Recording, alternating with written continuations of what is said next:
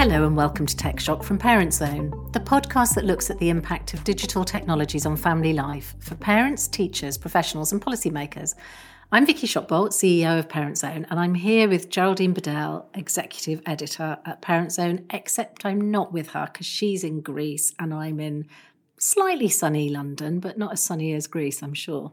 No, although it's a bit hazy here today, but it has been very sunny and it is rather lovely, I'm afraid to say. So I'm really sorry about that and apologetic. We're also here with Ellie Hansen, Dr. Ellie Hansen, clinical psychologist and author of Pornography and Human Futures, a fascinating overview of the impact of online pornography on its users. Ellie's an old friend of Parent Zone and we really admire her work. So it's great to have her on Tech Shock. Hello, Ellie. Hello, it's wonderful to be here. Yeah, I'm a huge fan of you all at Parent Zone and what you do. So it's a massive privilege to be with you today. Good. Well, that's very good. All round mutual admiration. Can we start, Ellie, by looking at the extent of the research into harms from pornography? There used to be, I think, an argument that we simply didn't know about the long-term effects. It was too soon, the internet hadn't been around long enough, sexuality was too complex, all sorts of reasons. But now it seems we do actually know quite a lot. Is that right? That is correct, yes. There's a huge body of research now, a very wide and rich literature that we can draw upon. And within that, some of it's very kind of methodologically robust. What I mean by that is studies that have employed designs that really help us tease out causality. So we can, if we see a correlation, for example, between pornography use and attitudes towards women, we can now kind of tease out which came first. Because often there's been this kind of comment made that we don't know, is it chicken or egg? You know, is it that people with certain attitudes tend to watch more porn? Or is it that porn is fueling those attitudes? Well, we now have got those longitudinal studies and the meta-analyses to really allow us to answer those thorny questions. And I guess thinking about that fueling attitudes and shaping people's attitudes towards women and indeed towards sex, one's thoughts immediately turns to the impact of pornography on young people. Can you tell us a little bit about the scale of exposure to pornography amongst young people? Are we talking about most young people, all young people? Give us a sense of how big the reach is. Yeah, it's a really good question because sometimes you kind of get the sense that there's a view that kind of all young people are viewing it all the time, and that's not true, thankfully. But having said that, there is great exposure, and parents are often underestimating the likelihood that their own children have been exposed to it. So just to kind of give you a few stats here, a large survey conducted by the British Board of Film Classification found that 79% of 16 to 17-year-olds have seen pornography. Then if we kind of track to lower ages, 11 to 13-year-olds, 51% have seen it. And worryingly, I think 18% of 11 to 13-year-olds have seen it within the last 2 weeks.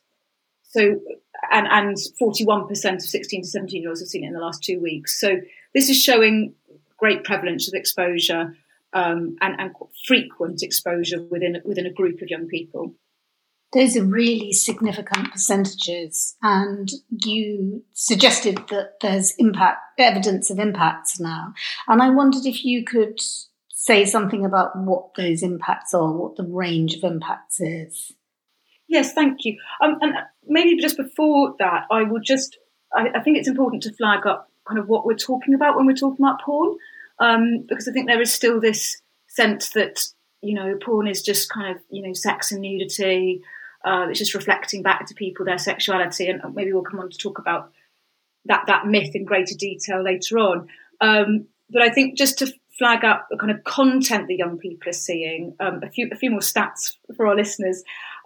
One study asked young people what they were viewing when they viewed porn, and this found that 70% frequently were seeing men being dominant towards women, whereas only 17% were frequently seeing women being dominant towards men.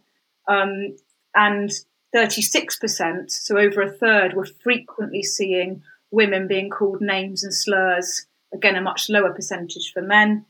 35% were frequently seeing consensual, massive inverted commas, violence towards women, again, a much smaller percentage towards men. So, I mean, there's an awful lot I can say about the content of porn, but we're not just talking about very straightforward sex and nudity. We're talking about something that is pushing certain versions of sex, and these are often versions that are transgressive, impersonal, violent, etc.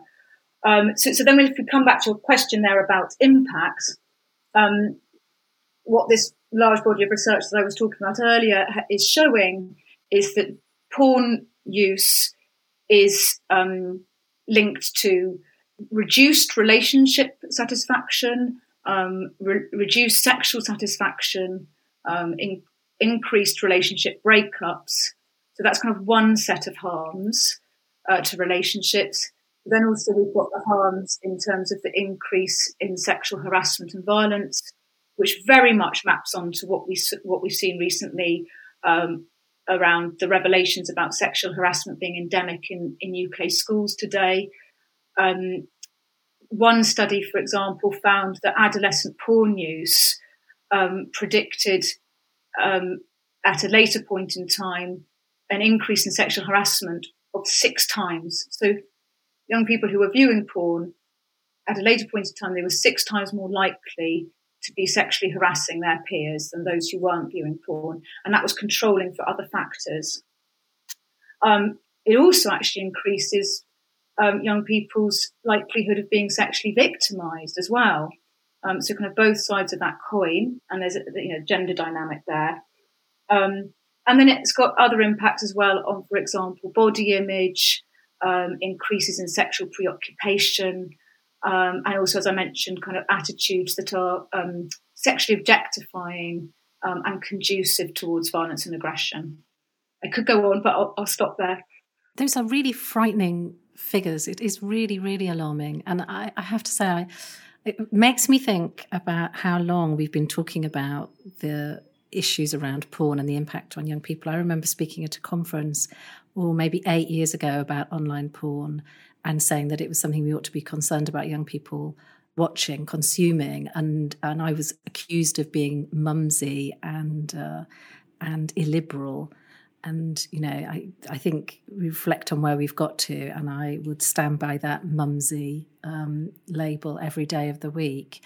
But those were the arguments that used to be used about porn, weren't they? That you were, it was either liberal or conservative, permissive or prohibitive.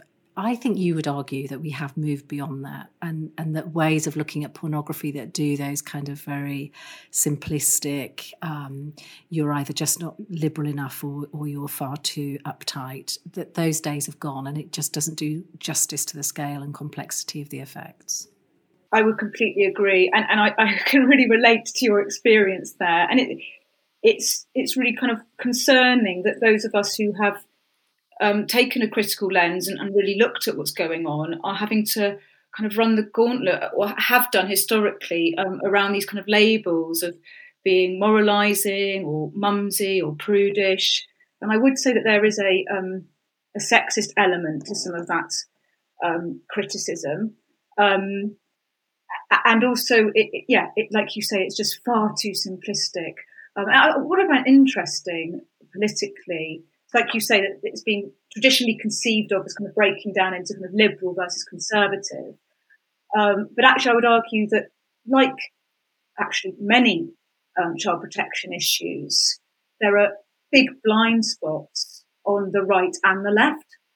And I think when it comes to pornography, you've got, on the left, you've had sexual libertarianism. So it's kind of sexual freedom at all costs kind of narrative, which has caused a big blind spot.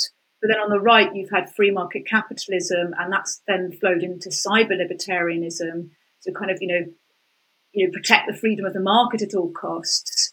And those two forces have converged to create this real blind spot around pornography. So I feel with pornography, you've got, I feel that like it's everywhere and it's nowhere. It's having this massive unchecked influence on children and young people, and indeed adults. and yet there hasn't been that concomitant scrutiny and analysis. And those of us who have been trying to do it have had to run this risk of being labelled as prudish, whereas it's completely the opposite of that. I am hugely, passionate about young people having wonderful relationships and love lives, etc., and that for adults. That's one of the reasons why I'm so concerned about porn.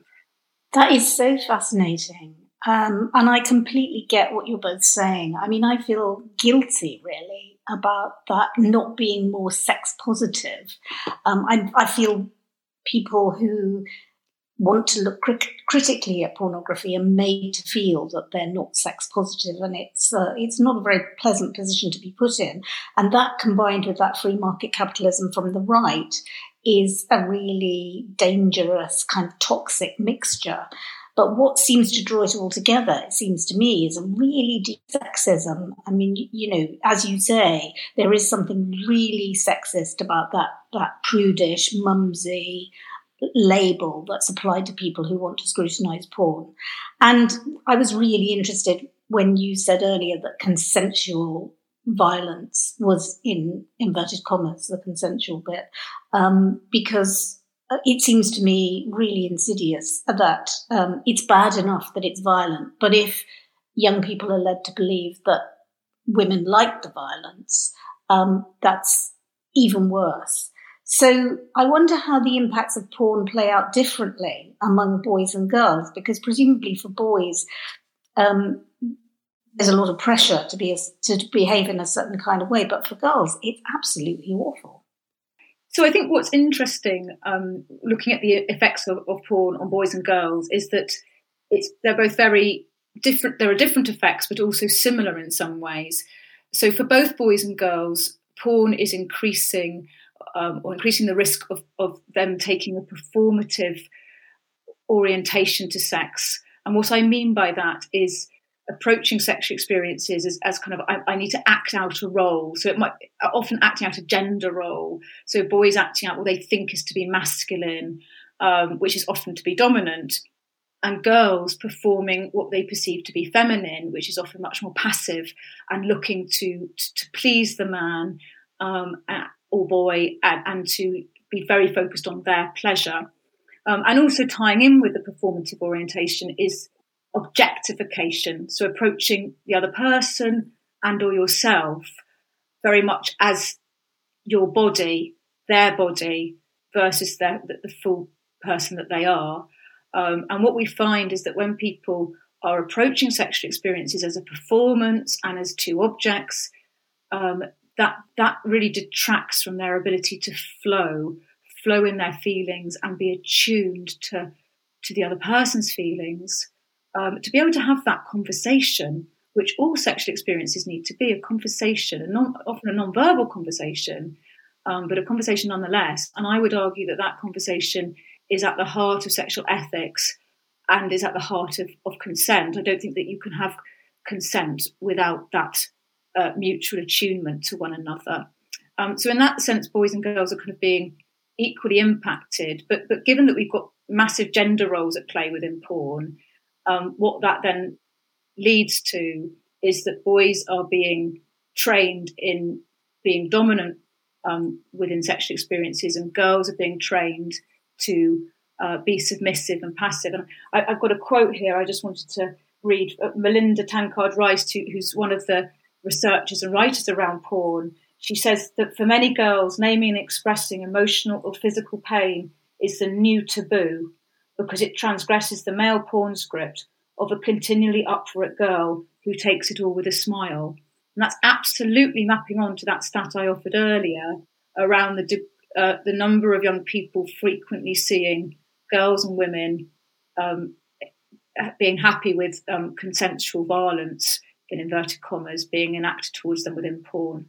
As you describe that, you just think, how on earth can we expect people to develop happy, healthy, fulfilling sex lives if the script that they're being given is a script that's been decided by a producer of porn for largely commercial reasons very often, I would say. And I think we're going to come on to that question about porn companies and the income that they make and how they go about making money. But before we do, I'm just intrigued. How do you study porn and manage to stay sane? How do you stay above those kind of fairly toxic and really divergent debates around pornography and maintain your sanity, I guess, Ellie, is what I'm asking. Great question. Yes. And that takes me back actually to when I kind of first really, like you, having looked at this issue for quite a number of years now. And it was when I was working at CEOP, the Child Exploitation Online Protection Centre, about 10 or so years ago, that I really, I was tasked with looking into the research on porn, to be thinking about kind of what information we were going to be providing to young people online about it. And it really was a rabbit hole that I went down, and I found it very distressing, to be honest, having spent a large part of my kind of earlier career, and I continue to do, focused on sexual abuse. What I was just confronted with was, oh my goodness, there's this industry that is actually pushing forms of sex that are very conducive to abuse, and there's a huge number of people viewing it. Whereas when you kind of work around sexual abuse, you're at least holding on to the assumption and belief that very few people behave like this or would want to behave like this. And so it's the kind of convergence of those two that I found very difficult.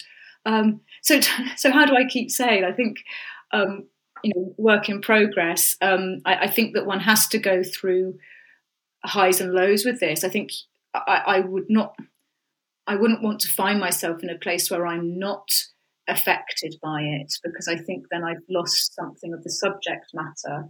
But it's a case of kind of processing it and talking to colleagues.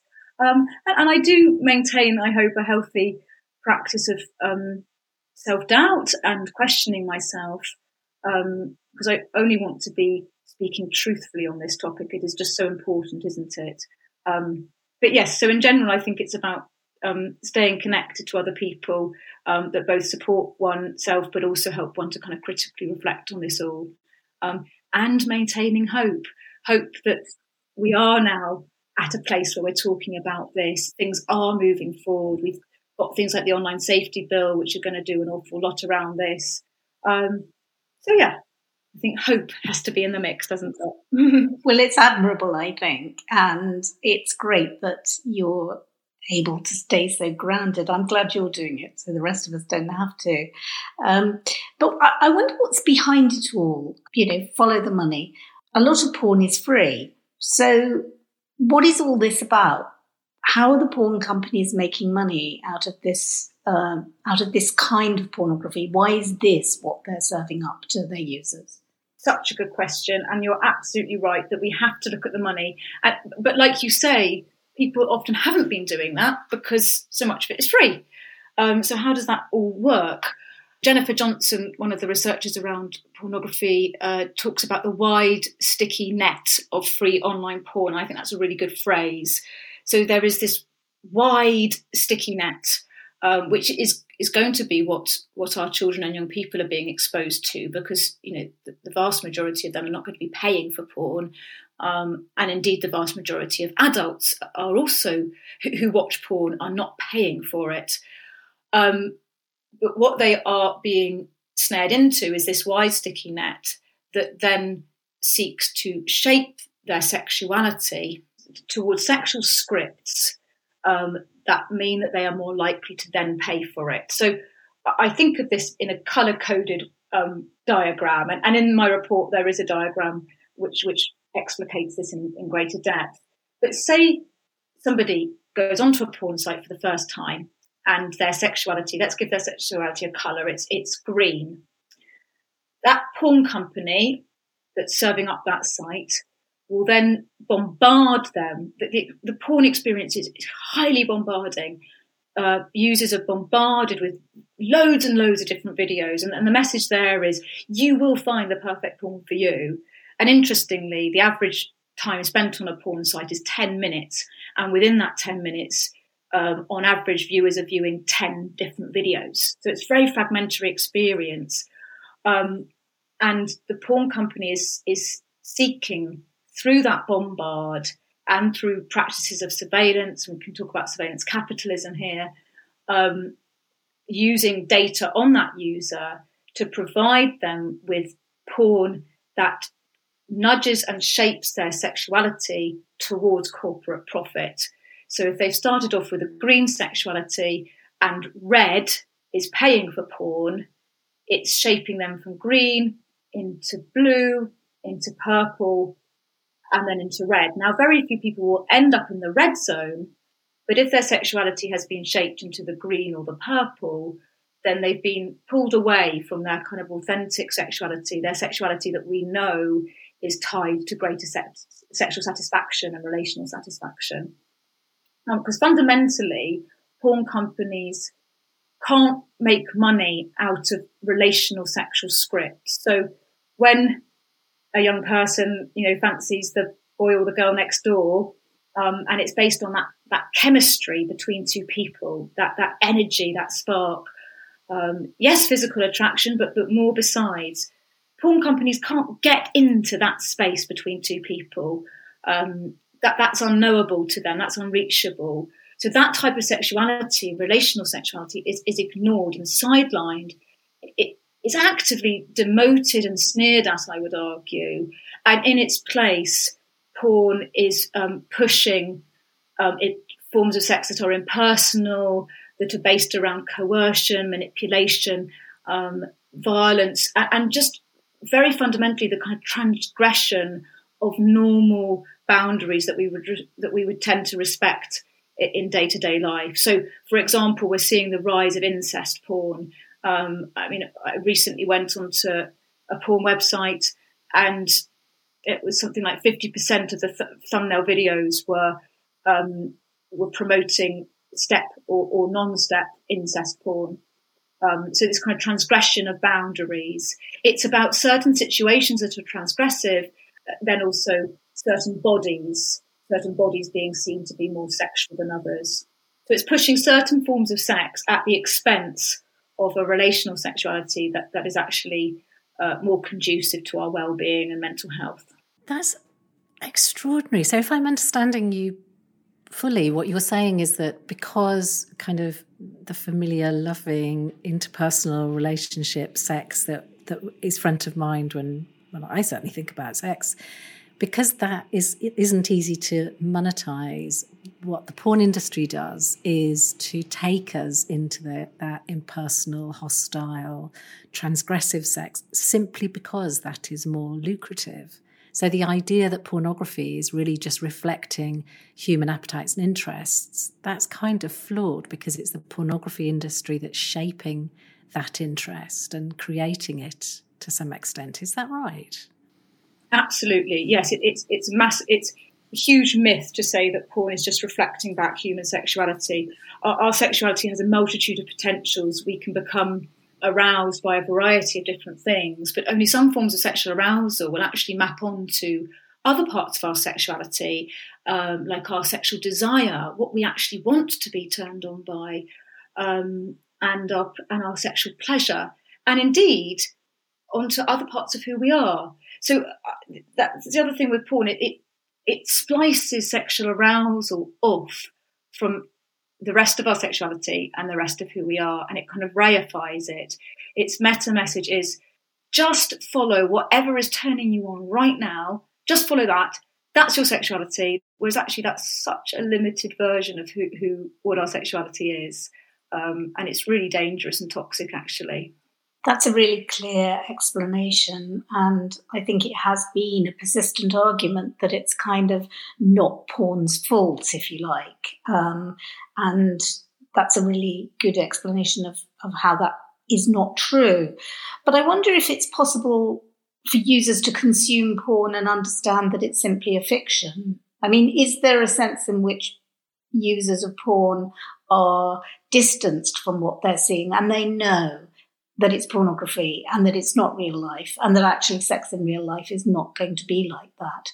or is it more complicated than that, do you think?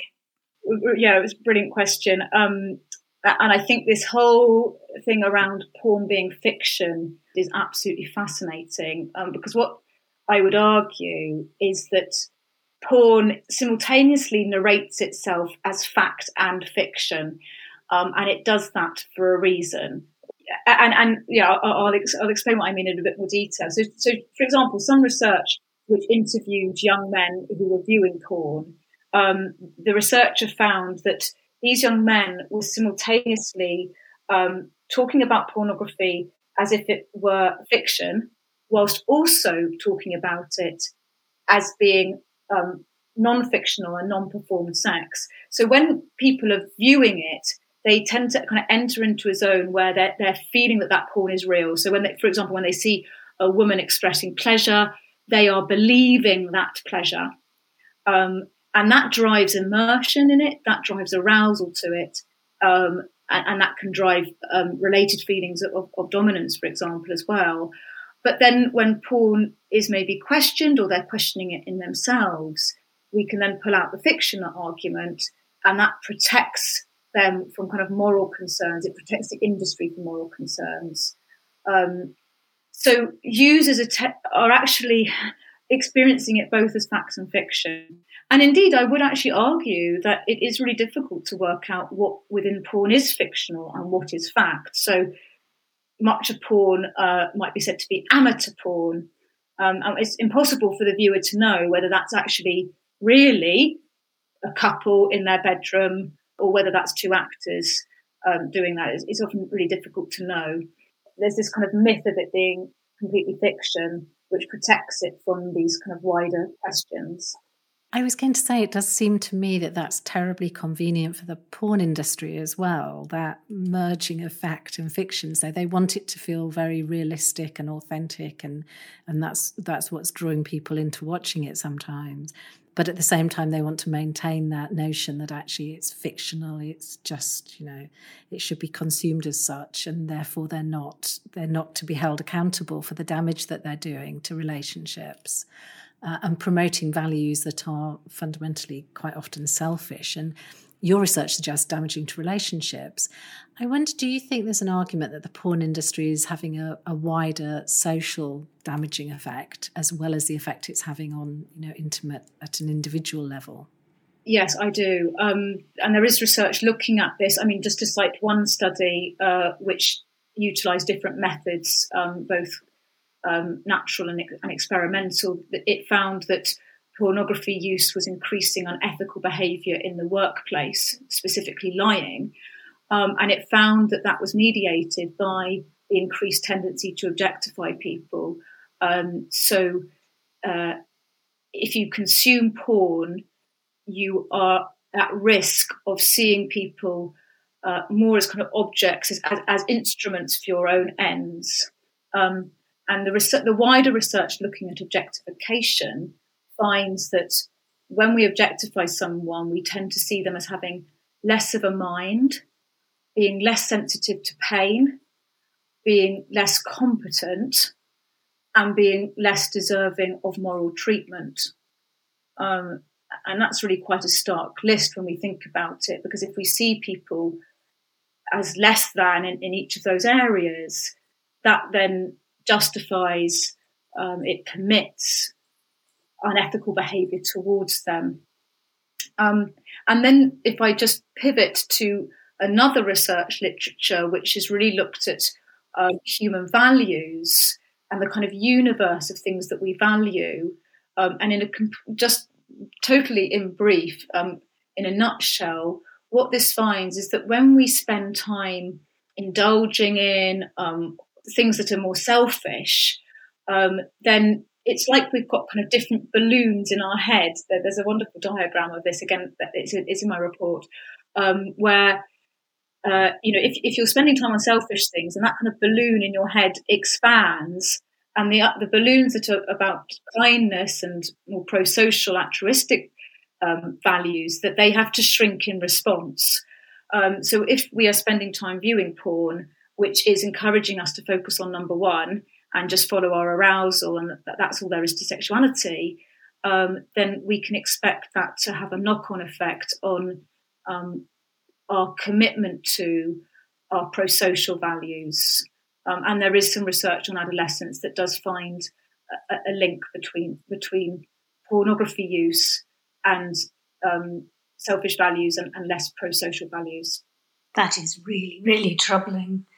And you're right, I think that merging of fact and fiction is incredibly interesting, because when a man does something to a woman on screen, I don't know, ejaculates in her face, for example, that is actually factually happening, even though it's presented as a kind of fiction. So it's easy to see how there's a kind of muddling of what's going on here.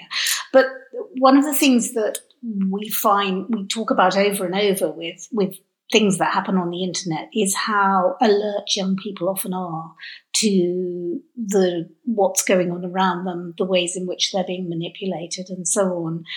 Do you think that young people are increasingly aware of how pornography is manipulating them, or do you think that the industry is simply too clever and it's all too hidden and transgressive in a way for those discussions to come out into the open? How much do you think young people understand about pornography? I think it's a bit of both and, really.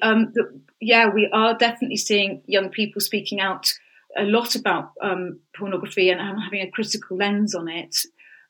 Some young people, indeed much more so than older generations in some respects, those who have been at the kind of front line of this and experiencing it, growing up, like Billie Eilish recently speaking out. Having said that, there's research shows and with children, young people and adults, that generally speaking, we aren't very aware of how our data is being used against us, that those business practices across big tech are still not really understood as much as they should be. And I would argue that pornography is the most shadowed. So although we've got increasing scrutiny of people like Facebook and Google, pornography always seems the last to get any attention. It's always out of scope. And yet, really, when I look at pornography and its business model, it seems to be one of the worst offenders when it comes to the manipulation and misuse of people's data. When I went on the MindGeek website, which is one of the main players in big porn, but it hides that. MindGeek website does not talk about its links to pornography, even though it owns some of the biggest porn sites. They boast about their use of data. Here I've got a quote: gathering, storing, processing and analysing billions of data points a day is a colossal challenge that MindGeek engineering embraces. MindGeek data scientists have developed sophisticated machine learning algorithms to mine the data and extract the meaning from the noise. And it also talks on the same webpage about this being used to drive better business decisions. So they are open about their use of people's data, in that part of the internet, and yet on these big porn sites there's no mention of that, apart from these very difficult to read tiny print privacy notices that nobody ever reads. In short, I would say that there's very little awareness of the manipulation at play. I think you touch on something there that's so interesting, and that is that public perception, I think, that persists of the pornographer as the slightly grubby, Soho-esque, vaguely amateurish person generating porn, whereas the reality is that these are some of the most sophisticated businesses on the internet. As you described, MindGeek, massive company there whose expertise is really around data and data profiling, which is kind of terrifying. And speaking of terrifying, I think of all subjects, this is the one that terrifies parents arguably the most. It's something they find really, really difficult to talk to their children about. But what would you say to parents? We are a parenting organisation, first and foremost, and it's a question we get asked all the time. How do parents address this subject? And do they need to? Do you think it's important? Yeah, yes. And speaking personally, I talked about when I first started looking into this whole issue 10 or so years ago. And at that point, my son was very young, and now he's 12. But at the time, I thought to myself, oh, well, the government would have caught up and there'll be great regulation. And so, my own children won't be as affected. But here we are. And he's started secondary school and come home and talked to me all about all of his friends having viewed porn, and the teasing that goes on around not knowing what certain different things are, like 69s and threesomes, and the kind of glamorizing of certain porn actors, etc. And this is in year 7, so as an 11-year-old. So yes, it's relevant to all of us as parents. And even when we have, if and when we have things like age verification coming in and, tighter regulation of porn, it's still going to be out there. And I don't think we're ever going to be at a time where parents can just ignore this. We have to be having these conversations with our children. And I guess my main tip is embrace the awkward. It may be these may be quite fumbling conversations that feel a bit awkward. You might feel that you don't have the right words. That's all okay. In fact, I would say more than okay. It reflects the nature of the subject, that this is awkward and it is hard. Sometimes, in fact, I just thinking of some research I came across, which found that young people didn't really like it when their sex education was presented in this kind of very clinical, objective kind of way that didn't reflect some of the embarrassment and awkwardness. So if you are a bit awkward with it, that's fine. But then I would go on to advise parents to really focus on what we've been talking about today, that the business model, that this isn't simply human sexuality, that the porn industry is attempting to get hold of your arousal, split it off from the other parts of who you are, and shape it towards their profit. So actually, in terms of libertarian notions of freedom, I would say let's reclaim that. Let's reclaim our freedom. For me, this is about, fundamentally, this is about freedom, and it's about our autonomy and being in the driving seat of our sexuality rather than letting a corporation jump into that driving seat and drive it towards its own ends. And I think that kind of conversation resonates with young people because they, probably more than all of us, are very attuned to their independence and freedom. It's important to all of us as humans. And so encouraging them and inviting them to see it through that lens, which for me is the fundamental lens to view it through, I think that can lead to very fruitful conversations that can avoid some of these unhelpful debates or simplistic things just around it's not realistic and things like that, which, I don't think are as productive. Yeah, I think that's really, really good advice, to talk about freedom and reclaim freedom and to talk about the business model. Of course, that's much easier than talking about the content. And as you say, even with regulation, porn is still going to be out there. So we are still going to have to find ways of talking to children about it. And what do you think is the answer? Do you think we should be recommending avoidance and abstinence, or is there a sort of way of increasing resilience to pornography in some other sense? Again, I would say both and. So, yes, I would be promoting avoidance. People often ask the question about ethical porn. I say that there's an interesting debate around that. I would personally be kind of agnostic on it. The thing is that if you are, you could go onto a porn site and try and find some ethical porn, but in that process you are going to be bombarded with a lot of other stuff. So you are running that risk of being ensnared with other things. I would be advocating much more discussion from schools, from parents, between young people themselves, around what a positive and healthy and ethical sexuality can comprise, and really kind of thickening and enriching our understanding of that, and then following those tracks.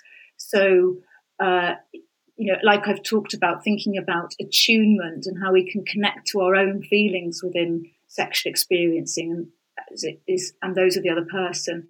I'm interested in approaches like Tantra. When I say Tantra, I suppose I'm talking about kind of modern movements that are trying to help us embrace our sexuality as a core part of who we are, and that kind of bodily acceptance and attunement. So I would be really interested in that kind of pathway forward. And I think if we were able to have more conversations with young people about those forms of sexuality, then that will be building resilience. And for me, the other part of resilience would be encouraging young people, and again, us all, to become more aware of what our core values are, and how core they are to us, and how we can act in line with them, and being aware of invitations all around us that pull us away from those core parts of ourselves. So kind of spotting those invitations and unhooking from them. So that's what I'm kind of working with schools on, and advising them to be doing with young people. But we can also be doing this through our day-to-day conversations with our own children. I'm really pleased to hear you mention schools there, because I think one of the small but positive forward movements that we've seen has been the inclusion of relationship and sex education as part of the national curriculum. I think that's something that we were all hoping for, and I know a mutual colleague of ours, Jonathan Bagley at the PSHE Association, did a lot of work around that. But I think finding better ways to educate young people about these subjects and talk to them about it is just so important. But I'm smiling to myself at your idea that perhaps by the time your son was 12, regulation would have caught up and dealt with this. Final question for you today is, how do you think the government's done? Are you pleased or hopeful about the belated inclusion of pornography in the online safety bill, or do you think it's just another tiny, tiny chink in our armour? I am very positive about it. It's frustrating. We should never have had to have the battle that we did have to get it in there, but it is there, and that's fantastic. And I think there's potential for it to have a significant impact. Some people say, well, what's the point of age verification because teenagers are really good at getting around blocks? Well, yes, of course they are. But, there's very simple psychology here. You make something harder to do, and fewer people do it. And so that's what, for me, age verification is all about. It's part of I want to see it as part of a much wider public health approach towards pornography as a high-risk commodity, just as we would have a public health approach towards tobacco, alcohol, gambling, etc. And age verification being an important part of that. I think where we now need to go with age verification is to ensure that it is timely. It was 7 years ago now that the Conservative government announced that they were going to do age verification. It's just ridiculous that we're 7 years down the line. It hasn't happened yet. So we need some firm commitment from government that it's going to happen within a very near time scale. And also we need to make sure that it's effective. So Ofcom need to have the powers to be able to proactively ban multiple websites without having to go to court every time to get a court order. That's just not going to be workable. So it needs to be workable, it needs to be timely. And if it is both of those things, then yes, I'm very optimistic about its impacts, along with all of the wider things that we need to be doing.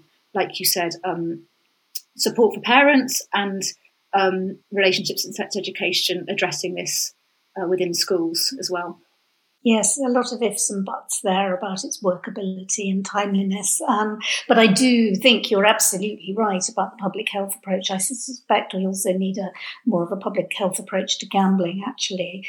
But thank you so much for talking to us, Ellie. It's such a difficult subject, and you've cut a way through it with great clarity. And the point I take away certainly is that it's so vital to recapture the humanity in sex, because the alternative is really alarming. The spread of selfishness and self-gratification that ripples out into wider relationships is really damaging. So thank you so much for talking to us. It's been really fascinating. Absolute pleasure. Thank you for having me, and hope to speak again soon. Thank you for listening to Tech Shock from Parent Zone. I'm Vicky Shotbolt. And I'm Geraldine Bedell. Listen to Tech Shock every week on a Monday, wherever you get your podcasts. Don't forget to sign up, download, and please do give us a 5-star rating so other people can be helped to find us.